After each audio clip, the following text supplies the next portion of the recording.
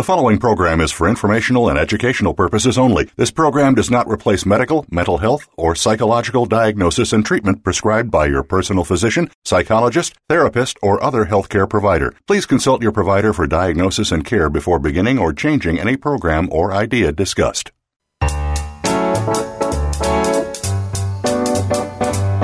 Welcome to Psych Up Live with your host, Dr. Suzanne Phillips. This is the show that brings you a psychological perspective on common and current life issues. Here is Dr. Suzanne Phillips. Hi, I'm Suzanne Phillips. Thanks for joining me again on Psych Up Live. As individuals, families, schools, communities, congregations, we have suffered during this pandemic. We have faced loss of life as we knew it, and the embrace in life of loved ones we've treasured. We've experienced a broad range of feelings: fear, anger, helplessness, even hopelessness. What do we do with these feelings? How do we cope with them in a way that allows us to keep moving forward? Our guest today has something important to offer us. Dr. Kristin Neff is the recognized pioneer in the field of self-compassion. She's the author of the important book, Self-Compassion, The Proven Power of Being Kind to Yourself. Self-compassion may sound simple or simplistic, but when you really understand it, it is as profound in addressing our negative feelings and self-judgments as it is powerful in enhancing our coping. It is the reason I knew it was crucial, and I'm so delighted to have Dr. Neff back on Psych Up Live. Dr. Neff is an associate professor of educational psychology at the University of Texas at Austin. As a pioneer, she was doing self-compassion research 10 years ago and continues to do research in this area. In addition to her book, she's written numerous articles and book chapters. She has given workshops worldwide.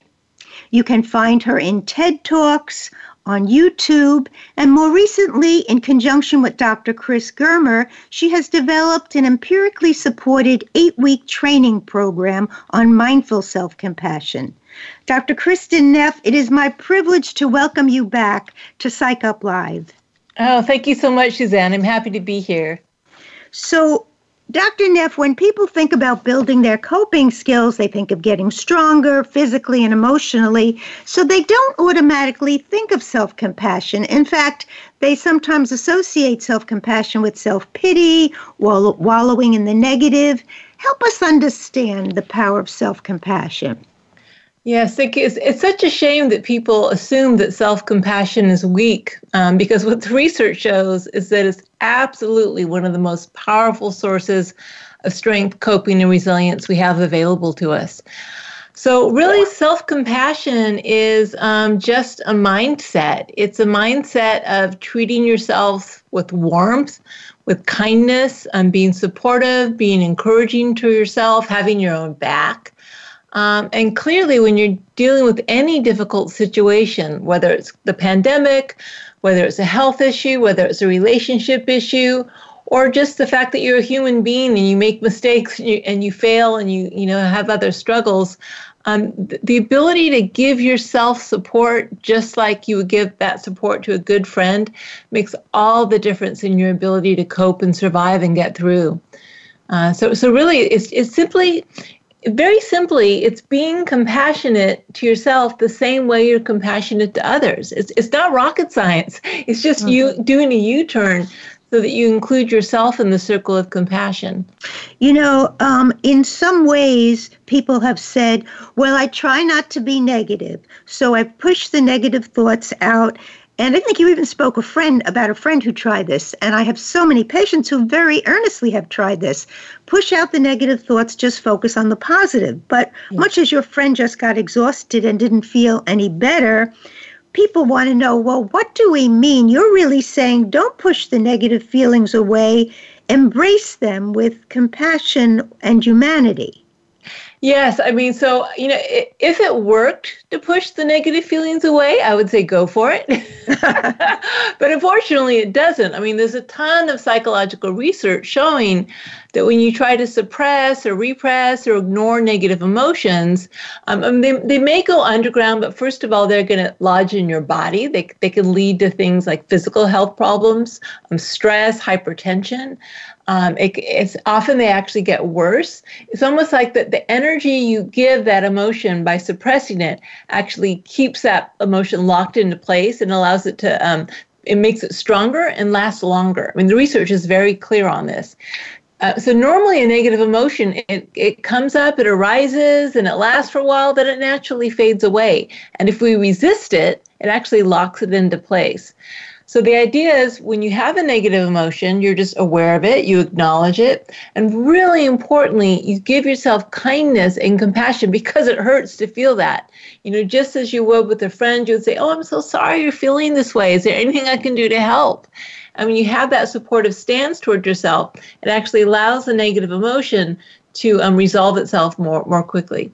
You know, just this morning, I read to a friend on the phone who, just to make it a little bit more concrete, the little mantra that you offer in the book, and maybe we'll put it out there so we will really make it clear from the start. I said to her, you know, you read these things in the books, but unless you actually try them and you keep using them, they don't become a part of you. And I said to her, actually, all week I've been trying this because I feel like I can't talk about it if I don't use it. And I've been so surprised, Kristen, how it has moved me from, I have a wound on my leg and it had all kinds of complications and I started blaming myself about it. So I started saying your little mantra, this is a moment of suffering. Suffering is a part of life. May I be kind to myself in this moment. May I give myself the compassion I need. And the more I tried to memorize it and I thought about it, it happened that all of a sudden I was actually in a different place. Yes. I was much more focused on how I could remember to be mindful in this and compassionate about what I was dealing with rather than blameful. And so I said to her, write it and then try to memorize it if you can, because then you'll see the real value of it. Rather than just reading about it, you'll actually be doing it. Yes, absolutely. Yes. So really that little mantra is very simple, but what it does is it brings in the three core components of self-compassion. So compassion, you know, it entails kindness, like treating yourself like you would a friend you cared about. But there's two other components that are really important. The first is mindfulness. So, and you said, you know, it helps you be mindful. Well, you can't be compassionate without being mindful of pain. If you aren't aware of pain, right, or you're lost in the pain, you actually have no perspective to give yourself compassion. So just saying, hey, this hurts. And if you don't like the word suffering, some people think it's too dramatic, you can just say, this hurts, ouch, you know. But this is part of life. See, what happens is when we have something painful happen, or especially when we make a mistake or feel inadequate, we have this illogical sense like, this isn't supposed to be happening. Something's abnormal here. You know, as if what's supposed to be happening is perfection, and as if everyone else in the entire universe is having a perfect life, and it's just me who's failed, or it's just me who's got a wound on their leg, or whatever the struggle is. And that's when we can actually fall into self-pity. Self-pity is not helpful. Self-pity is very self-focused, like, woe is me. Compassion, by definition, means to suffer with. We remember that, hey, this is part of life. I'm not abnormal. There's nothing wrong with me for having this, you know, this difficult occurrence. This is what it means to be human. So when we're mindful, when we remember that we're human and human life entails struggle and hardship, it actually connects me to others as opposed to separating me from others. And then we're just simply kind to ourselves, just like we would be to anyone we cared about. Those three components together are radically powerful. They counteract shame, they counteract self-criticism, they activate a different nervous system. They activate your parasympathetic nervous system, which is the one that calms you down, as opposed to the one where we're, you know, fight, flight, or freeze response. So it has physiological benefits. It has lots of mental health benefits. It's so simple and so easy. And, you know, you don't have to meditate for half an hour each day to be self-compassionate. You just have to remember, oh yeah, I'm hurting. can I be kind to myself? Like I say, it's easy. Kristen, could you give the example you give in your book, and I've heard it before, but I always think it's so powerful, of you in the playground with your little guy. How old is your son now? Yeah, he's 18 now. He's got a goatee. He's driving. Oh, God bless. Yeah, I've been doing this more like 20 years. But it feels like 10 years, but I've been at it a long time. Okay. But so it's a story of when he's autistic. My son's autistic, and when he was younger, his autism was much more severe. And I remember one time I was at the playground with him. He was maybe 4 or 5. And, it was a beautiful day, and all the kids were playing with each other and interacting with their parents, seemingly having this wonderful time. And at that point, Rome he was on the slide by himself. He was, stimming. He was like self-stimulating. He was banging the slide, lost in the sound. Wasn't interacting with the other kids, wasn't interacting with me. And I'll admit it, I started to go down the path of self-pity. I started feeling like, why me? Why can't I have a normal, unproblematic relationship with my child like all these other parents here? But, I caught myself because of my self-compassion practice. And I said, wait a second, Kristen. I mean, yeah, maybe it's not autism, but surely these parents will have struggles with their kids. It could be another mental health issue, some physical challenge, or at the very least, every single one of these parents are bound to have some sort of conflict or challenge with their kids, because that's what it means to be a parent. Being a parent isn't about having it all go perfectly. Being a parent is we struggle, and we do our best, and we love our kids as best we can. And so the moment I made that reframe, so, and that was really the 3 components. I was mindful of the fact that it was hard. I remembered the common humanity, that I was connected. And just as I was kind of moved by my own suffering to give myself some kindness, to give myself a break, it radically transformed my experience in that moment. Mm-hmm. And so we can do that all day long. Again, it's really just a shift of mind state. Remembering that we're struggling, having a little perspective on it so we aren't so lost in it and we aren't repressing it, and remembering that it's human, that we aren't alone, and then just giving ourselves a little kindness. And by the way, the kindness isn't always giving yourself a break. Sometimes you need tough love. Sometimes you need to be fierce, Sometimes to alleviate our suffering, we might need to say no or protect ourselves, or we need to change a behavior, or we need to do something different.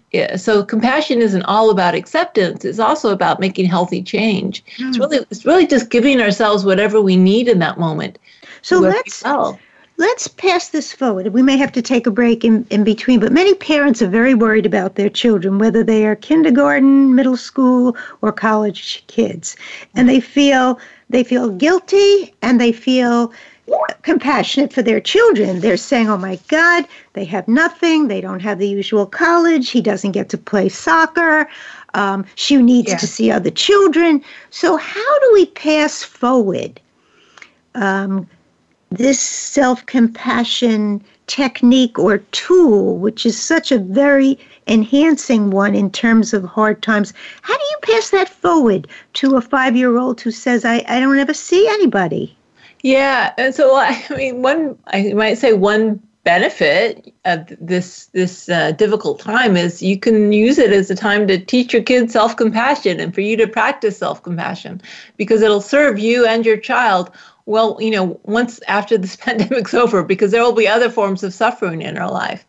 So there's a lot of ways to teach it to others. We know that modeling helps. So if you observe someone being self-compassionate, so you can just say, this is really hard, but we aren't alone. Everyone's going through this. It's not just us. How can we be kind and supportive toward ourselves during this difficult time?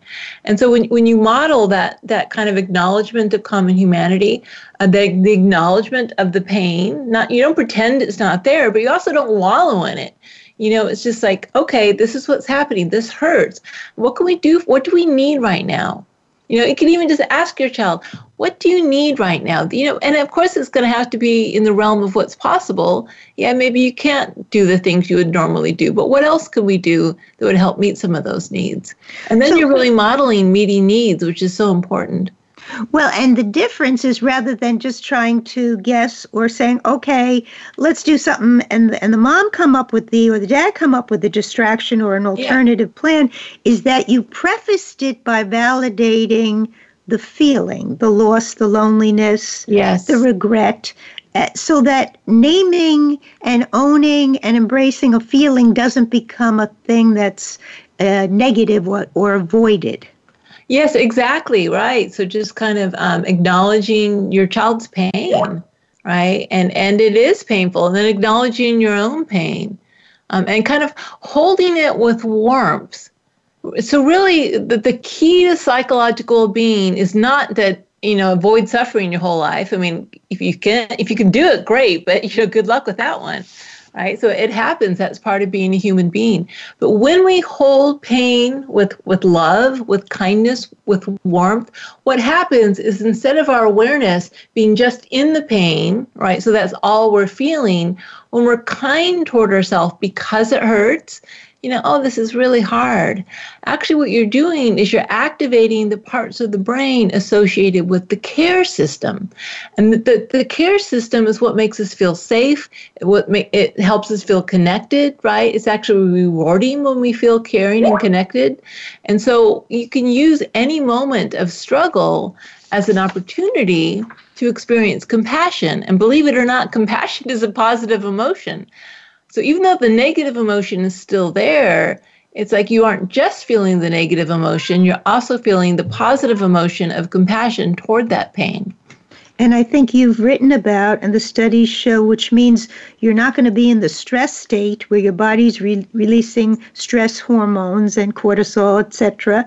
You'll be in a different neurophysiological state, is what you're saying. Right, exactly. So when we're stressed or when we're really upset or when we're really frightened and when we're judging ourselves, absolutely what happens is we go into fight, flight, or freeze mode. So we either fight ourselves or like we flee into shame, kind of, imagining other people are going to judge us so that we hang our head in shame, or we freeze, we get stuck, we ruminate.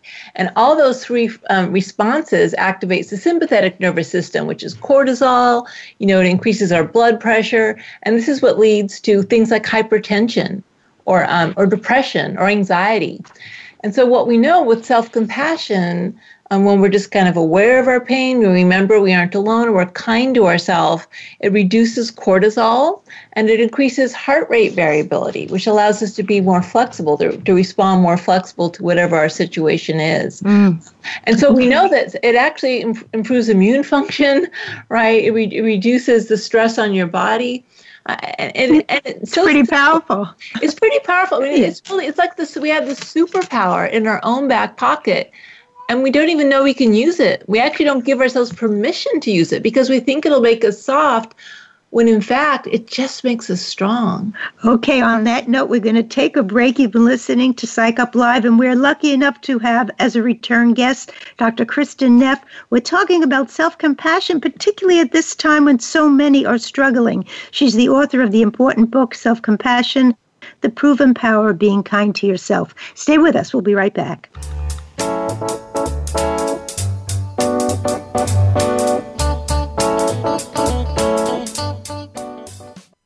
Streaming live, the leader in Internet talk radio, voiceamerica.com. Tune in every week for Making Action Happen, hosted by Sarah Blackhurst. The program takes you inside Action 22, a Colorado-based community outreach organization established in 1999. The show focuses on public policies, both politically driven or not, which have ongoing and immediate impact on the Colorado community and the world. It doesn't matter where you are, you can make action happen. Listen Thursdays at 12 noon Pacific Time, 3 p.m. Eastern Time, and 1 p.m. Mountain Time on Voice America Variety. Planning for college? Tune in to Getting In, a college coach conversation for tips, techniques, and insider perspectives, hosted by Elizabeth Heaton, a former admissions officer at the University of Pennsylvania, and featuring her fellow admissions and college finance experts from Bright Horizons College Coach. The show shares what colleges are really looking for and how to highlight your hard-won achievements for the best chance at success. New episodes air every Thursday at 4 p.m. Eastern Time, 1 p.m. Pacific Time on the Voice America Variety Channel. Join hosts Nav and Nav every week for Good Morning Canada. Our home is Canada, but our message and reach is boldly global. Our focus is on the alternative perspective, the hidden dimension, and the expansive horizon. Ideas are designed to be challenged, perceptions shattered, and information balanced. We invite you to visualize the converse viewpoint, dare to be inquiring, but always promise an hour of lively fun. Listen worldwide at 12 noon Eastern Time, 9 a.m. Pacific Time on the Voice America Variety Channel. A brave heart is anyone with the courage to be of service to others. If you have that courage, then Brave Hearts Radio with Brian Reinbold is for you. Even if you aren't yet, you'll want to still tune in to get inspired, create your own story to share, and change your life for the better. Listen to the stories of service and courage shared by amazing guests, and your input too. Listen for Brave Hearts Radio, Mondays at 4 p.m. Eastern Time and 1 p.m. Pacific Time on the Voice America Variety Channel. Remember, doing good anywhere does good everywhere. The Internet's #1 talk station. #1 talk station. VoiceAmerica.com.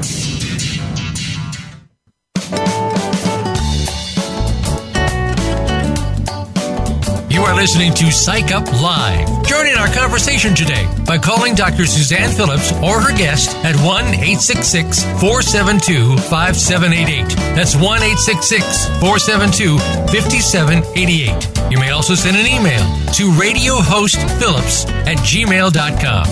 Now, back to Psych Up Live. Welcome back, folks. We're here with Dr. Kristin Neff, and we're really expanding our discussion on self-compassion. In this section, I'm going to be asking Kristin to look at two important areas. And the first one is, does it mean by being self-compassionate, Kristin, that we're opting out of self-esteem? Or if we encourage our children to be self-compassionate, does that mean they're going to have less self-esteem? Right. So you might say that actually the answer is no. You might say that self-compassion is a healthy form of self-esteem. So self-esteem is really, a positive judgment of self-worth. It's liking yourself as opposed to hating yourself, thinking you're a worthy person as opposed to being a worthless person. But there are different ways to get our high self-esteem. So if we're self-compassionate, if we're kind to ourselves, it's kind of a healthy, unconditional form of self-esteem. It's there for us when we fail as well as when we succeed.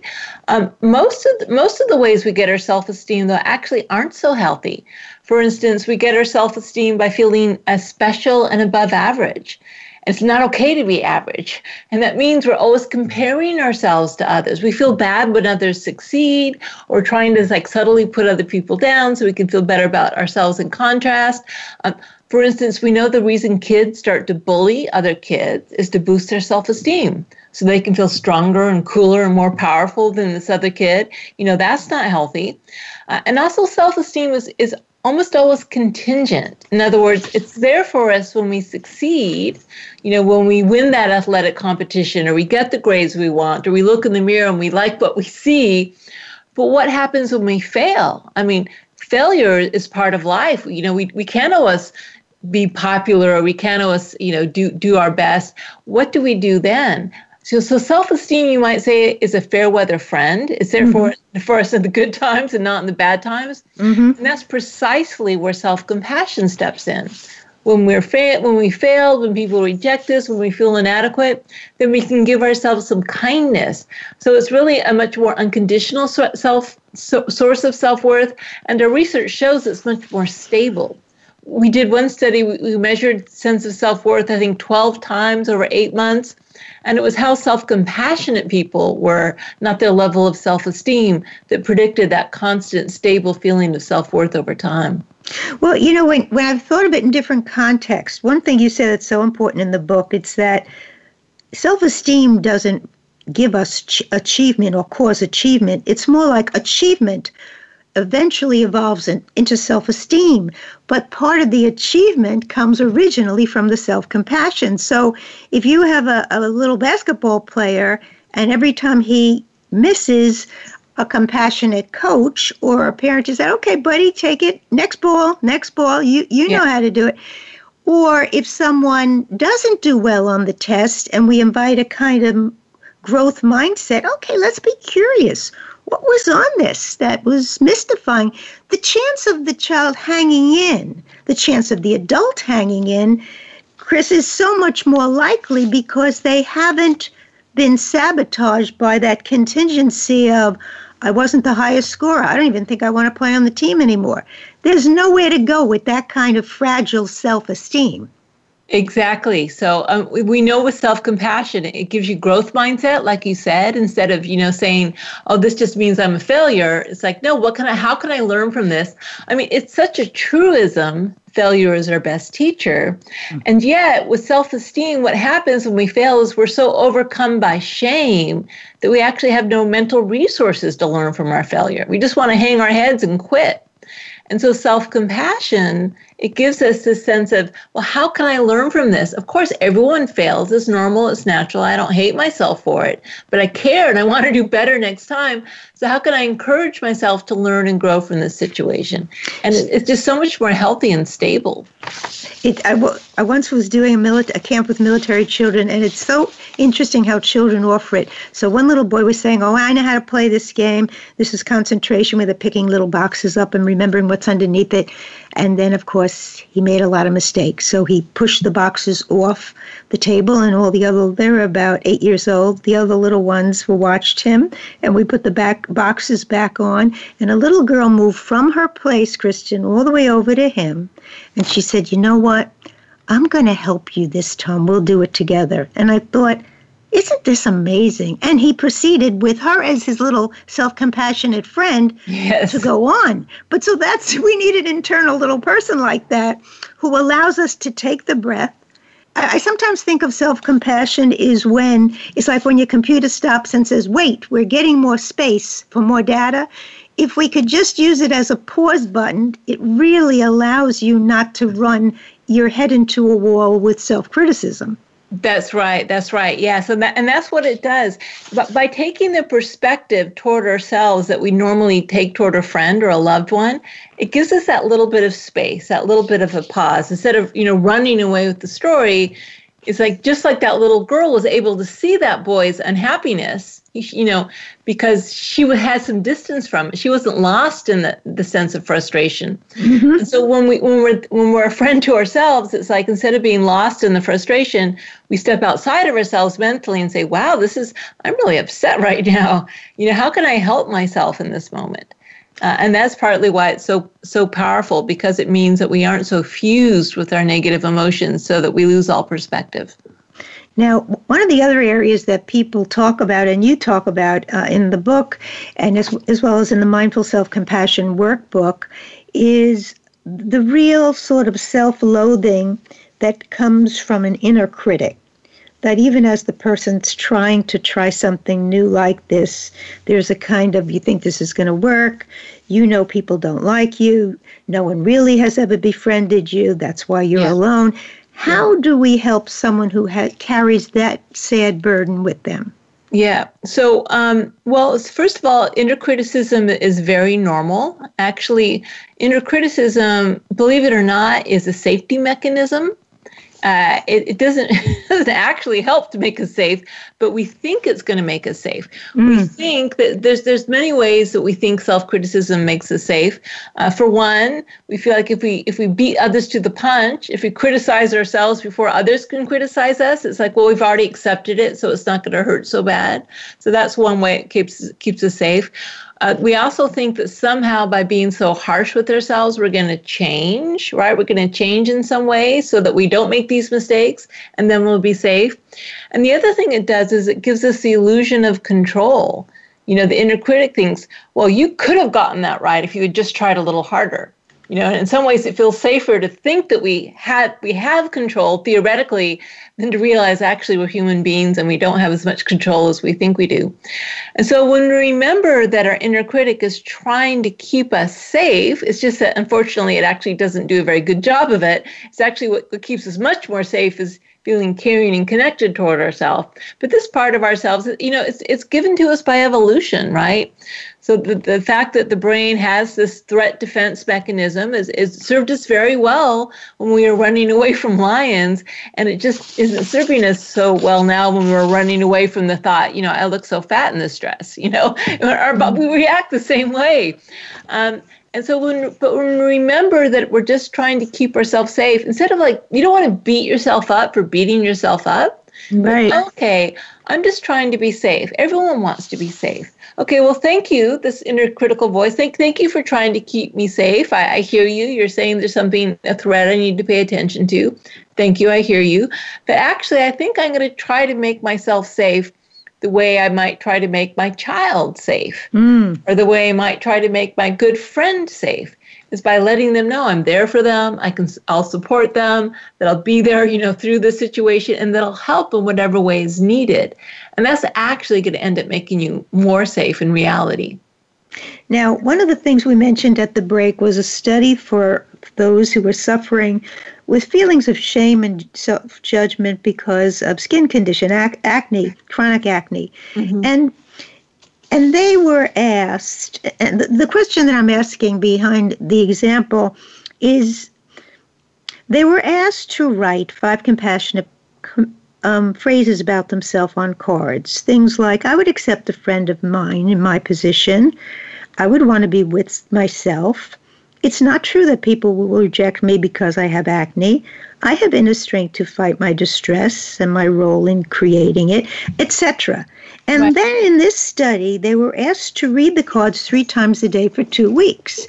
Now, so when I thought about it, I thought that those who were willing to do it, the dramatic result, as you write about it, is not only was there less depression and shame, but they actually had even less physical symptoms, less pain from this condition.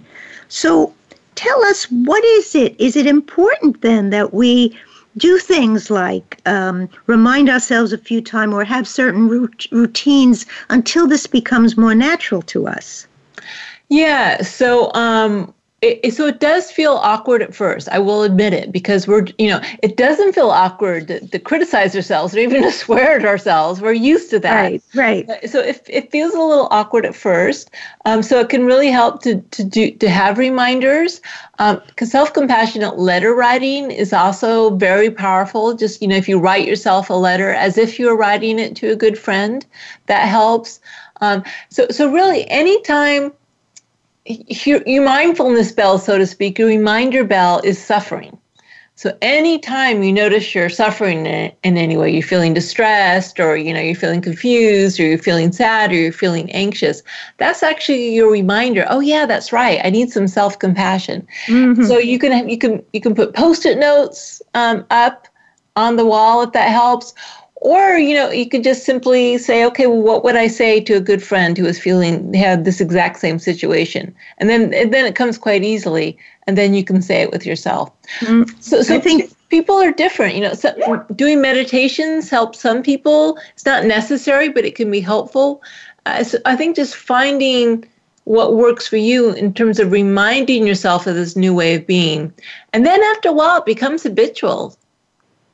And what you said at the beginning, and what you, of course, talk about in the Mindful Self-Compassion course, is to stop for 1 minute and mindfully think, what am I feeling? I'm feeling disdain. I'm feeling I'm a failure at this. I'm feeling, etc. And then I love the piece where you ask yourself, but how would I feel if someone else told me they felt this way because of the mistake they made, or because of something they did, or some aspect of their life? As soon as you flip it to the other person, the compassion possibility becomes very much more real. That's right. That's right. And part of that is because we don't feel threatened by other people's suffering. Like and the little girl. Right. Yeah, right. And so it actually allows us to draw on this other way we have the feeling safe, which is like the tend and befriend response. So as human beings, we evolved, those ancestors who were worried and self-critical passed on their genes, but also those ancestors who could help other people. Their groups were more likely to survive, and they passed down their genes. So both are natural. Both are natural ways of dealing with some sort of threat. So we're actually instinctually for ourselves, when we're threatened, we tend to use the threat defense, attack response. And when others are threatened and we aren't personally threatened, we tend to more habitually use the compassion care response. Mm-hmm. But they're both natural responses. We just have to train ourselves to remember that we have this other option. I like that you're reminding all of us that the inner critic is, of course, what helped us survive. And actually, any feeling we have, because we're human, fits. The question is choosing those feelings that allow us to move forward. Yes, exactly. And so we don't want to suppress them. We don't want to judge them, but we don't want to be taken over by them either. We don't want to be controlled by them. And so that's where having a little space around them and saying, okay, I'm feeling this. And it's, not only the mindfulness is this is what I'm feeling, but the warmth of, this is, the kind of, that kind of sense of caring, concern. I wish it weren't so. It is so. We need to accept that it is so. But I wish that it weren't so. And is there anything I can do to help? That question, the quintessential self-compassion question is, what do I need right now? And just asking the question is a radical change. Absolutely. And at a time in all of our lives where people are so anxious, self-compassion is really helps the dysregulation. Absolutely. It is an emotional regulation strategy, if we want to use that term. It's a way of dealing with overwhelming and very distressing emotions in a way that's healthy and productive. Now, we have so many people who are caregivers at this point, Chris. How can they use self-compassion to sustain in situations where the results are not always what they want them to be? The situations they're working in are very compromised. How would we help them adjust this for them? Well, so self-compassion is essential for caregivers, and it's actually more important than self-care. Self-care, eating well, doing yoga, all that's great, but a lot of caregivers don't have time for self-care. Self-compassion is in the moment when they're feeling stressed, when they're feeling overwhelmed, when they're actually resonating with the suffering of the people they're caring for. They need to be able to turn their lens inward as well as outward. It's not either or. In addition to caring for someone else, they also need to care for themselves, especially the difficulty and stress and pain and overwhelm of being a caregiver. And you can actually just do that in the moment internally. You can say, wow, this is really hard right now. And you kind of give yourself that warmth. You validate your own pain. You remember you aren't alone, and you're kind to yourself. And what it does is it reduces burnout and it increases compassion satisfaction. It actually allows you to enjoy giving more fully. One of the things that Chris Germer spoke about that you're bringing it to mind is deep breathing, in which you breathe in, one for me, one for you. Yes. In for me, out for you. It's almost like you just hold that person with you as you're doing the deep breathing, which may be the best you can do for both of you. Yes, exactly. But it's actually very powerful because, we all have mirror neurons, which means we're affected by their internal mind state, but they're affected by our internal mind state. So giving yourself compassion for the pain and overwhelm of being a caregiver gives you a calmer and more loving state of mind, which actually helps the person you're caring for. So it's like some people think it's selfish to focus on yourself. It's based on a misunderstanding of the fact that what I cultivate internally impacts you, and what you have going on internally impacts me. So to leave ourselves out of the equation and just focus on caring for others, you actually aren't helping others because they're picking up on how distressed and burnt out you are. It's true. It's true. One thing you and Chris wrote that I used for caregivers is this little line: I'm not the cause of this person's suffering, nor is it entirely within my power to make it go away, even though I wish I could.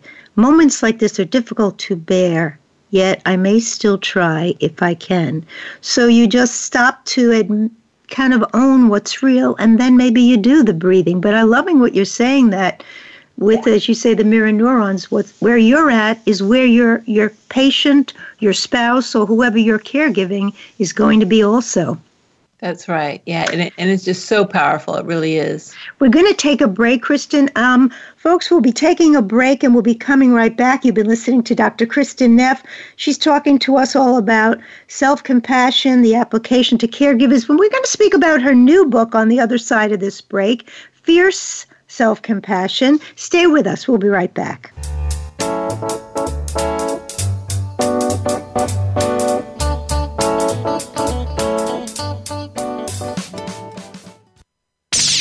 The Internet's #1 talk station. #1 talk station. VoiceAmerica.com. Have you ever experienced the joy of living? Not just aspects of your life, but the true joy of life itself. Barry Shore has. You could call him an ambassador of joy. From a successful entrepreneur to becoming a quadriplegic due to a rare disease, to his ongoing recovery through swimming and physical rehabilitation, Barry now presents his gifts to others as host of The Joy of Living. All you need to do is tune in. Listen live every Tuesday at 10 a.m. Pacific Time and 1 p.m. Eastern on the Voice America Variety Channel. Tune in every Friday to get your weekend kickoff early. Join the legendary G. Keith Alexander for What's Hot Harlem America. The flagship show of the new Harlem America Digital Network has something for everyone. From the latest in entertainment to empowerment, health and wellness, and more, we'll bring you a variety of fresh viewpoints, voices, and ideas. What's Hot Harlem America with G. Keith Alexander can be heard every Friday at 1 p.m. in New York and 10 a.m. Pacific Time on the Voice America Variety Channel. Moving forward can be difficult to do sometimes. There is always something going on. Many times, nobody else knows exactly what you're going through. If you are experiencing pain or loss, even something unexplained that is missing in your life, you'll want to tune into Go For It with host Joe Hausman.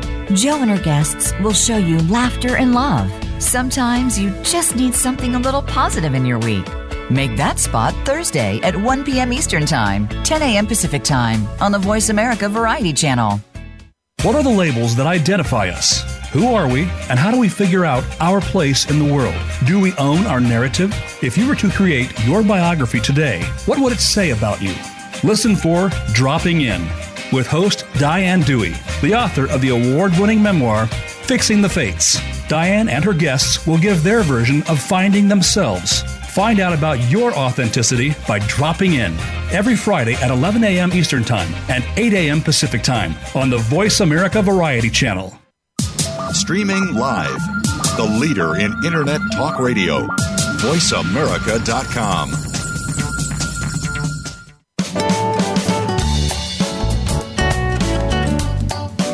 You are listening to Psych Up Live. Join in our conversation today by calling Dr. Suzanne Phillips or her guest at 1-866-472-5788. That's 1-866-472-5788. You may also send an email to radiohostphillips@gmail.com. Now, back to Psych Up Live. Hi, folks. Welcome back. We're here with Dr. Kristin Neff. We've been talking about self-compassion, mindful self-compassion, and now we're in store for a treat in that Kristin is going to be talking to us about her new book, Fierce Compassion. And I'll just share that what I love about Kristin's work is just as you can't assume self-compassion means being soft or being weak or just focusing on the negative, in her new book, Fierce Compassion, fierce has some very interesting meaning that's applicable and is as expansive and continues the expanding of coping skills, much as self-compassion does. Tell us about Fierce Compassion, Kristin. Right. Okay. So it could be fierce compassion for others or fierce compassion for ourselves, fierce self-compassion. So there's really two sides of compassion. I call it the fierce and the tender side, or you can also use the yin and the yang metaphor. So yin tenderness is more about kind of this gentle, nurturing energy. It allows us to accept ourselves as we are, with our imperfection. It's again, more of a feminine energy. But for instance, if your source of suffering is the fact that you are in the second story of a building and a fire is broken out underneath you, you don't want to just be with yourself. You might have to do something really brave, like jump out the window to save your life. Or if you're a firefighter, compassion sometimes takes action. It takes bravery. It takes doing something. It takes protecting people. And that's a really important side of compassion that sometimes we forget. And so that's more the yang or fierce side of compassion, which is doing whatever we need to help people, whether it's other people or ourselves. And we need both. We need to balance the yin and the yang. And so, unfortunately, what's happened with some gender roles is that women are allowed to be tender and nurturing, but they aren't allowed to be fierce. And men are allowed to be fierce, but they aren't allowed to be tender and nurturing. Mm-hmm. And yet to be healthy, happy human beings, we all need both, just depending on, sometimes we need to accept ourselves as we are. Sometimes we need to accept other people as they are. But sometimes we need to take a stand. Sometimes we need to say, what you're doing is not okay. Or with ourselves, what I'm doing is not okay, right? So in terms of how we go about alleviating suffering, there's a lot of different ways to do that. And again, unfortunately, because of the way we're raised, we don't have all those forms available to us depending on if we're raised as a man or a woman. So I'm really all about helping us to break free of those restrictive roles that actually inhibit us from being able to find, and utilize and integrate both fierce and tender self-compassion. So is this what you might be thinking of? So recently, in a study about workplace bullying, a tremendous number of people face workplace bullying. Yes. And the one factor that seems to at least reduce the impact is social connection, but very often everyone's afraid to speak up because then they stand to be bullied or in some way suffer from having taken a stand against the manager, the boss, whoever. But yes, even their compassion to the person, leaving a note, asking do they want to speak at lunch, you want to go out somewhere to talk, made a very big difference in the findings. So are you saying, so part of fierce compassion is not only in terms of taking a stand if maybe I'm the person being bullied, and maybe that would mean I'd ask a friend to go out to lunch because I know I've got to talk about this. I don't know if that means only that I take on the boss. What would you say? Right. So the thing is, we always need both fierce and tender self-compassion, right? So in other words, if you're being bullied, you need some tender self-compassion to help you deal with the pain of that. It really hurts when someone's like that with you. We need to be kind of accepting, gentle, nurturing toward ourselves to help ourselves heal with the pain of that. And part of that may be getting support you need, like going out with a friend. But also sometimes it means taking a stand, right? And so how we take a stand may depend on the circumstances. If it's your boss, you may not be able to confront your boss as directly as you might like to. So again, kind of how we go about doing this takes wisdom, and it depends on the context. But the ability to hold your back up straight and not just submit, right? Not just take it in, internalize it, but to say this is not unfair. This is not fair. And maybe if you have a way to go to other people, higher ups in the business, to actually make a stand. So part of caring for ourselves is also taking a stand. We don't want to just be passive doormats. That's not what compassion is, right? And again, how we do that is just going to depend on the circumstance. But so we need both tender and fierce compassion for others as well, right? You can draw a boundary with your boss, but it doesn't mean you have to hate them or call them names. Well, there's also, I guess you're certainly saying this. You see, if you do take a fierce step and speak to the manager and it doesn't go well at all, compassion toward yourself is your staying power. That is, okay, I gave it a try. I feel embarrassed. I'm human to feel embarrassed. It's not the end of the world. So that it seems to me that if you could have loving kindness to yourself and self-compassion after you fail at going to that manager, if you have staying power, you might come up with another way to do it. Exactly. That's right. So if we just submit, if we just give up, we just let ourselves be bullied and let everyone else be bullied, where are we? I mean, look at our society today, right? Because there's a lot of problems in society, and it's not going to work just to be totally submissive and to say, okay, that's fine, you can bully me. I'm not going to rock the boat, because the boat needs to be rocked. There's a lot of things that aren't okay. And so we need that like spark in our soul to be able to stand up and say, hey, that's not okay. At the same time that we also need this tenderness to where when we say that's not okay and we get knocked down, then, we're nurturing to ourselves to kind of strengthen ourselves and to get back up again. And so there aren't easy answers, and I'm not pretending that there are easy answers about what exactly to do in any particular situation, because it's complicated. But what I do know is that we need to be able to rely on both energies. It's not just about being, kind of soft and nurturing and accepting. Sometimes we need to actually take a strong stand. So the ability to have access to both is really, really important. And again, like I said, one of the problems is gender socialization inhibits our ability to access both of these crucial energies, which is a problem and something I really think needs to change. Mm-hmm. So what made you feel that this was the prompt for your next book? Was there a tipping point, Kristen? Well, there was, to be honest. I someone very close to me, turned out there was a sexual harassment situation that got me really angry. And I think part of this whole movement of the Me Too movement, the Black Lives Matter movement, all these social justice movements, which are really rising up to say, hey, we can't do the things the same way we've been doing them. It's not okay. And I realized that that's a form of compassion. That if we really care about ourselves, we need to stand up for ourselves. If we really care about others, we need to stand up for them. And so for me, my root in came from, seeing how women especially have been socialized. We're allowed to be mama, but we have another side. Not only are we mama, and we are kind, nurturing people, but we're also mama bear, fierce mama bear. That's also part of our true nature. And again, also for men, the fact that there's, being tender or vulnerable is so not allowed, and that leads to a lot of toxic behavior. And so that's really the reason I started to expand this, especially because people have this idea that self-compassion is weak. And of course it's not. It's incredibly powerful and strong. So I just wanted to articulate the other side of self-compassion to help get rid of these misconceptions that it's just about tender nurturing. It's also about, being a badass when you need to, standing up for yourself, Mm-hmm.